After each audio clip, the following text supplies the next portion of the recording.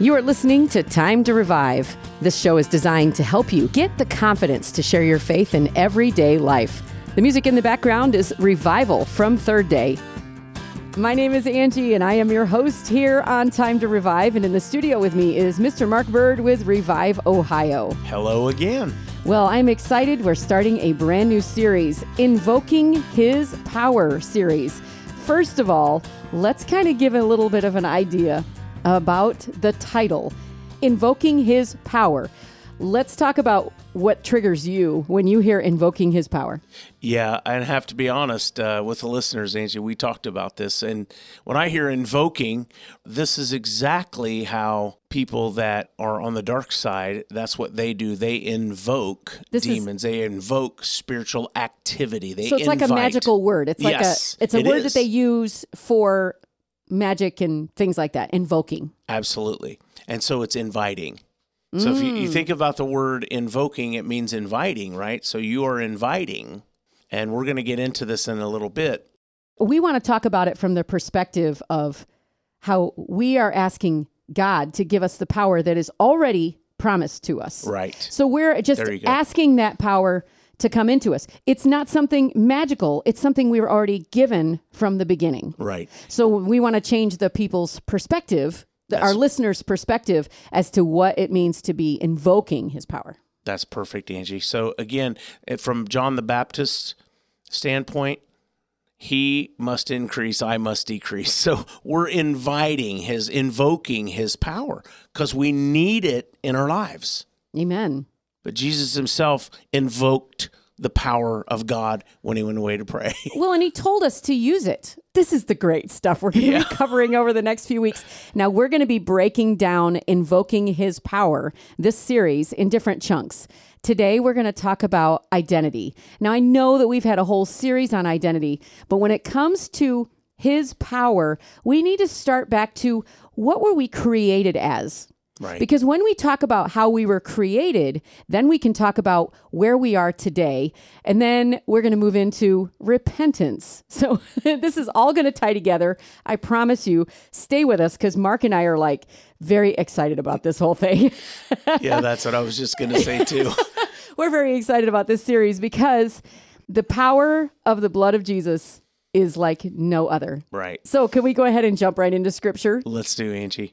We're going to head over to Genesis chapter 1, verses 26 and 27 says, "Then God said, let us make mankind in our image, in our likeness, so that they may rule over the fish in the sea and the birds in the sky and over the livestock and all the wild animals and over all the creatures that move along the ground. So God created mankind in his own image. In the image of God, he created them. Male and female, he created them." I love how it says in verse 26, let us make mankind. Amen. And he and Jesus and the Holy Spirit were all there in the beginning. And so he's saying us. At creation. Yeah. Yeah.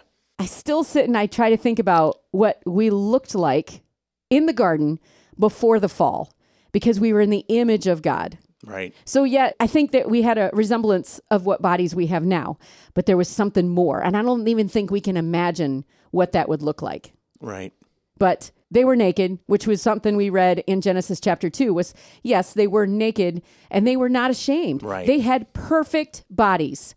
They had perfect relationship with God. So yeah, Angie, you're absolutely correct. When we start to unpack identity, we have to go back and see what the identity originally was at creation. Yeah. And that's why we're taking it all the way back to Genesis, because that was idealistically in God's idea. Here is what your identity is. Yeah, and we can't base it on what it looks like today because it wasn't exactly like what it is today. Right. It was something we can only see again in heaven. And so what we're going to begin to look at today is the first thing that Satan attacked when he attacked man because of his jealousy of man, because man was given the image of God, the identity of God. And so Satan immediately comes, as we know in John 10:10, to kill, steal, and destroy. So he came to attack and steal that identity from man right away. So we're going to move over to Genesis chapter 3. I know that when they were in the garden, they lived in communion with God. They walked with him. They talked with him. It was a perfect communion, and it was the way that God created us to be. Right. So in the middle of the garden was the tree of the knowledge of good and evil. Someone said, why put a tree there in the first place? And I love the answer was, let's not get too hung up on the tree. However, it goes back to the fact that God wanted relationship with us. He wasn't forcing us to have relationship with him. So he allowed us to make choices right from the very beginning. That's part of our DNA. He never created us to be puppets. Exactly. Otherwise, he'd be a cruel and harsh God that was making us do everything. Right. That's not how he is. He's a loving God. He wanted a loving relationship. So we're not going to get hung up on the tree, but we are going to go to Genesis chapter 3 and verse 1. It says, now the serpent was more crafty than any of the wild animals the Lord God had made. He said to the woman, did God really say, you must not eat from any tree in the garden? Now he's throwing her a bone, right? Because that's not exactly what God said, right? He only said not to eat from the tree of the knowledge of good and evil. It's a slight twisting, which is exactly how Satan tempted Jesus in the wilderness. Just a little bit of a slight twist on what God actually said. Verse 2, it says, the woman said to the serpent, we may eat fruit from the trees in the garden, but God did say, you must not eat fruit from the tree in the middle of the garden. You must not touch it or you will die. Now, did she get that right? No. So she didn't listen. She missed it, right. She didn't listen very well either. Right. So he did say not to eat from the tree of knowledge. He didn't say he couldn't touch it. Right. You just couldn't eat it. Now, I wasn't there. Maybe that was a sidebar conversation that didn't make, I don't know. But let's go on to verse 4 because we could get off the rails very quickly. You will not certainly die, the serpent said to the woman, for God knows that when you eat from it, your eyes will be opened and you will be like God, knowing good and evil. I think right there that he actually kind of told the truth in sort of a kind of a way. Yeah. Because they would know the difference between good and evil if they ate from it. But he still twisted God's words. Well, and the best lie, Angie, has the most element of truth in it, mixed in. Yeah, because it makes you believe it just a little bit more. Right. All right, it says verse 6, when the woman saw that the fruit of the tree was good for food and pleasing to the eye and also desirable for gaining wisdom, she took some and ate it. So why do you think that she was tempted? So why do you think temptation came in? And I think it's exactly what we just said, Angie. I think he came attacking her identity. Yeah. Exactly. The identity was you are complete in God. You are walking with him. You have perfect relationship with him. And what did Satan steal? He stole her knowledge of that whole, what she rested in, that she had perfect relationship. She said, basically, he's not telling you the truth. A seed of doubt that God was not telling her the truth. Right. Just a seed of doubt was planted, and that's all he needed. Because then she said, oh, I thought he did. So, maybe he didn't. So it wasn't that she was really desiring to have more, but he stole her identity of that perfect union. Right. So are we tracking? Is there anything I've missed? No, I think it's perfect. All right. So let's move on from Genesis chapter 3. Let's take it back to the New Testament. Because now we need to talk about, now that we know that Satan stole our identity in the garden, and from there we were cast out and we had to live this life of a sinful nature, right? So we had this sin nature that we're born into because of Adam and Eve's disobedience. Let's talk about how that plays into the New Testament and Jesus. Yeah, so our segue, our leap way forward here, Angie, is because we have the Adam, the first man, and now Jesus is described as the last Adam. Mm-hmm. And so that's the leap into this. So this is talking about Jesus, who is our salvation. Yes, right? But let's dig into it. Yeah, and I want to go into Ephesians so that we dig into this together in the Word. And so there's three things, and I'm going to say them, and then we'll read. There's three things that I want us to see, which is our identity, which, of course, Jesus purchased with his own blood. But the first one is that we are saved. Our identity is, if we are in Christ, we're saved. Number two, we are sealed. Okay? And number three, we are seated. So we're saved, we're sealed, and we're seated. Now let's go to the Word. And I want to start with Ephesians 1, and I want to read verses 13 and 14. It says, "In him you also trusted after you heard the word of truth, the gospel of your salvation, in whom also, having believed, you were sealed with the Holy Spirit of promise, who is our guarantee of our inheritance until the redemption of the purchased possession to the praise of his glory." Now let's jump over to chapter 2. And I'm going to start reading in verse 4. "But God, who is rich in mercy, because of his great love with which he loved us, even when we were dead in trespasses, he made us alive together with Christ. By grace you have been saved, and raised us up together and made us sit together in the heavenly places in Christ Jesus, in that the ages to come he might show the exceeding riches of his grace in his kindness toward us in Christ Jesus. For by grace you have been saved through faith, and that's not of yourselves, it is the gift of God." Okay, so that's a mouthful. But again, to expound on what we said, verse 8, it's pointing out here, you've been saved by grace through faith. And so that is the first promise. That is the first element of our identity, is that we are saved by grace, by God's goodness and his grace, through our faith and believing. And number 2 is sealed, and that is Ephesians 1:13. It says, "In whom also, having believed," okay, we believed and we were saved, and now you were sealed with the Holy Spirit of promise. So there's the second piece. Our identity is we're saved and we're sealed by the Holy Spirit, okay? And now number 3 is verse 6 of Ephesians 2, which says, "And he raised us up together and made us sit together in the heavenly places in Christ Jesus." So our identity is that we're also seated with Christ. So if we know that Christ is in heaven, and this says right here, because we believed, we're sealed, and now we're seated with him. So either we're completely in him or we're not. And so going all the way back to Genesis, and what you said it so well, Angie, this was the perfect creation. This was perfect communion with God. This was one with God.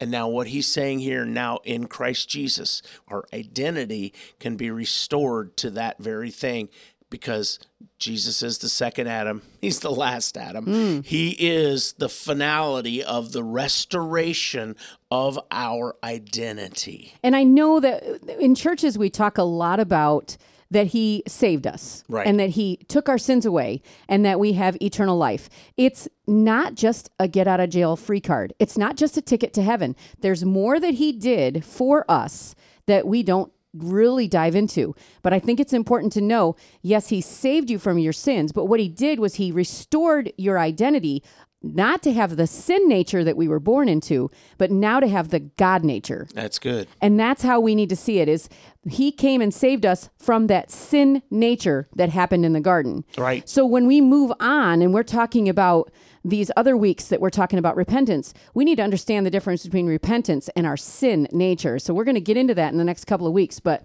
I think it's important to note that we are definitely restored back to our garden experience, I guess you might say. I think that's a perfect way to put it, But Angie. it's also important to note that where we stand right now, yes, we are redeemed. We are saved and sealed and seated, but now we're fighting for our lives every single day against the enemy who was given that authority once we fell in the garden. That's perfectly put, Ange. And so now it's a war. So we're warring against those principalities and those powers. Game on. Amen. So I hope everybody's following along with us. I think there's so much that we can say. And now that we've talked about identity, next week we're going to get into repentance, as I said, and that sin nature. We're rolling into our testimony time now, and I am here with a dear personal friend of mine and colleague, Pastor Steve Harmon. Steve, welcome to the program. Well, thanks for inviting me. Yeah, and the cool backstory to this is Pastor Steve and I started Revive Ohio in 2016 in the county where we were both pastoring together but didn't know each other. And we were introduced through Revive, and now, man, here we are in ministry together. So close and didn't even know each other. Exactly. Wow. Yeah, we were a stone's throw away literally from each other, but didn't know, wasn't aware of it. So we were all doing like we all do normally, is we're all busy in our own parts of the vineyard, so to speak. Yeah. And yet God allowed our paths to cross, and Steve and I are working together now in Revive Ohio. So today it's really exciting because one of the things that we're going to get to hear and get to know you better in is this thing that we call identity in Christ. We've been talking about this thing called identity, and here's the contrast. Like someone who doesn't know who they are in Christ and someone who does know who they are in Christ or understands it. And Pastor Steve, I know you've been in ministry a long time, and you've probably seen people on both sides of that. Well, I'm thinking of a specific example that actually took place in Darke County when Revive came to Darke County. There was a young lady that I knew her family and knew her when she was younger, and she started coming to Revive. I'm not sure how she got invited, but this young lady was pretty lost in her walk and just in her life. She'd had a lot of turmoil take place throughout her life. And so she was pretty confused about who she was and where she was headed in life, really. And she came to Revive, got involved. Of course, we ended up being in Darke County for 3 weeks. So at this point, I can't tell you at what point this took place. But she had an experience with the Lord. And what I started hearing from family members was basically, I don't know what happened to her, but she's not the same person anymore. So she kind of found her identity in Christ, right? She discovered her identity in Christ through an encounter. What I always envision, and this is the reality of it, when somebody doesn't know who they are, we all have what they call a God hole. Like it's the way we were created in his image. And when we don't know who we are in God, we try to fill that hole with everything else. And so what kind of things would this girl try to fill that hole with? Well, I think probably, and again, I can't speak specifically for her, but I think in so many instances, it's sex, it's drugs, it's alcohol. For a lot of people, it's materialism. I mean, I think the list really is endless. It depends a lot. I was thinking about this earlier today. It depends a lot, I think, on the culture that we grew up in and what is expected of us or what has been said about us. I think we establish our identities for the most part on what we've heard about ourselves when we're young. And we kind of get stuck in that identity until someone shakes us enough or we get shaken enough in life that we start searching.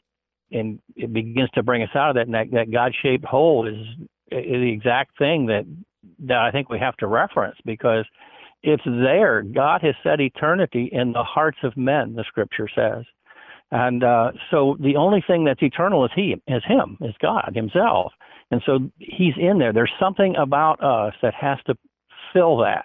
Of course, it was at the fall that we lost that. We know that when Adam and Eve were created, that God breathed the breath of life into them, and they became what Scripture says is a living spirit. But we find out in Thessalonians, Paul says we are spirit, soul, and body. So something's transpired from us being a body with a living spirit to being a body, soul, and spirit. And that's what took place at the fall. And now the soul is trying to find things to please it. The soul is the mind, the will, and the emotions. And so it's trying to find things that will satisfy the mind, the will, and the emotions. And so when we come to Christ and we come to an understanding that the Holy Spirit now lives in us, we can, I think, begin to transform because we have a new mindset now. Yeah, it's awesome, Steve, because we were talking about, what the devil stole in the garden or what he attacked and stole was our identity. So we were identified with Christ. Adam and Eve were identified with Christ initially. And then what the devil did was come attacking that and stole it away immediately. It's almost like he was listening to us record that. Right, exactly. He said exactly what we said. Praise God. I mean, that just confirms the message. The message is it was stolen and we want it back. Right. And Christ is our way of getting it back. Yeah. And so, Steve, much of what we see is not just sharing the gospel with the lost and actually introducing them to Christ, maybe for the first time, but we've also experienced many, many Christians who don't understand their identity either, Steve. And that's a part of equipping the saints that we've experienced. So you have any thoughts on that piece of it, Steve? Well, I think it's something that probably isn't spoken about or talked about or even preached about enough in the church, of that who we are in Christ. We keep going back to that old identity. We've lived in that network our entire lives until we find Christ. And for a lot of us, that's all that we know. And so we continue to go back to that. And I think it's a topic that needs to be talked about more in the church. People need to be trained to come to the understanding that I'm not who I was. I took a class years ago in Bible college, and it was by Dutch Sheets, and it was called Becoming Who You Are. And he said, really, we need to become who we already are. We already are these things in Christ. But we hold on to that old network. We hold on to those old thoughts and ways because that's what we've known for the majority of our lives. So I think it takes a certain amount of training for people to come to an understanding of what Scripture says about who we are in Christ, that we're no longer that old thing in Christ. All things have become new. We are a new creation in Christ Jesus. But that's a hard thing for our minds to overcome. The soul rejects that. When it first hears that, it rejects everything that has anything to do with God because the soul wants to exalt itself. Mm-hmm. That's part of that, what was stolen in the garden. And so we have to begin to change that mindset. Yeah, and so true, Stephen. So it is, we've talked about, it's the renewing of our minds. We have to renew our minds to that truth because you're right. Everything that's within us, meaning the soul and our flesh, is resisting that. So what we have to do is renew our minds to that truth and that identity in Christ. Right, because Scripture also goes on to talk about, exalting itself. And what it's talking about is the soul wants to exalt itself. The renewing of the mind is the key of that.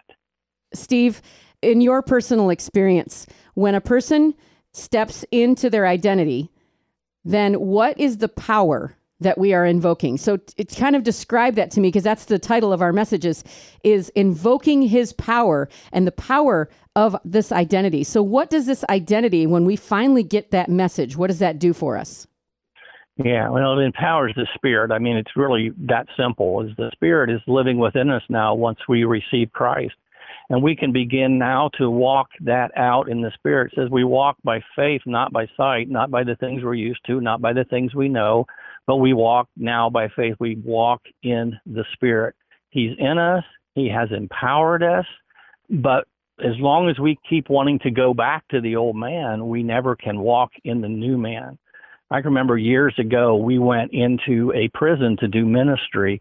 And as we walked into the prison, this great big set of gates opened, and we walked through this set of gates, and there was another set of gates in front of us that we had to walk through, but we couldn't go through those. Those would not open until the gates behind us closed.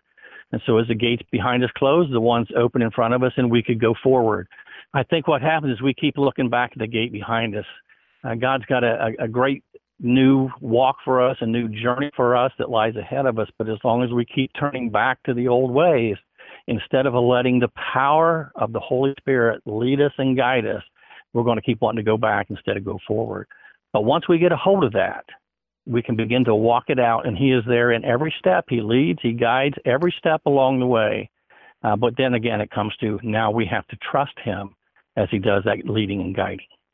Pastor Steve, I can't thank you enough for joining us. Unfortunately, time is so short here, but man, we could talk about this for days. And of course, there's so many things about God we can talk about, but I'm so thankful that you were able to share and impart, and so our listeners can get to hear your heart, which is amazing. Like Angie said, they just keep lining up with the Holy Spirit lines us up every week. But this is so exciting. And Steve, thanks for pouring out your heart and sharing a nugget with us. And it's kind of like drop the mic. What else do you say? I mean, you covered it so well and everything. And so I'm just grateful that you were able to be a part of this program today, Steve. And so with that, this is Mark Bird, and this is Time to Revive. Thanks for listening to Time to Revive. This show has been brought to you by Shine FM and Revive Ohio. More information about this program at shinefmohio.com. We're community-supported Shine FM.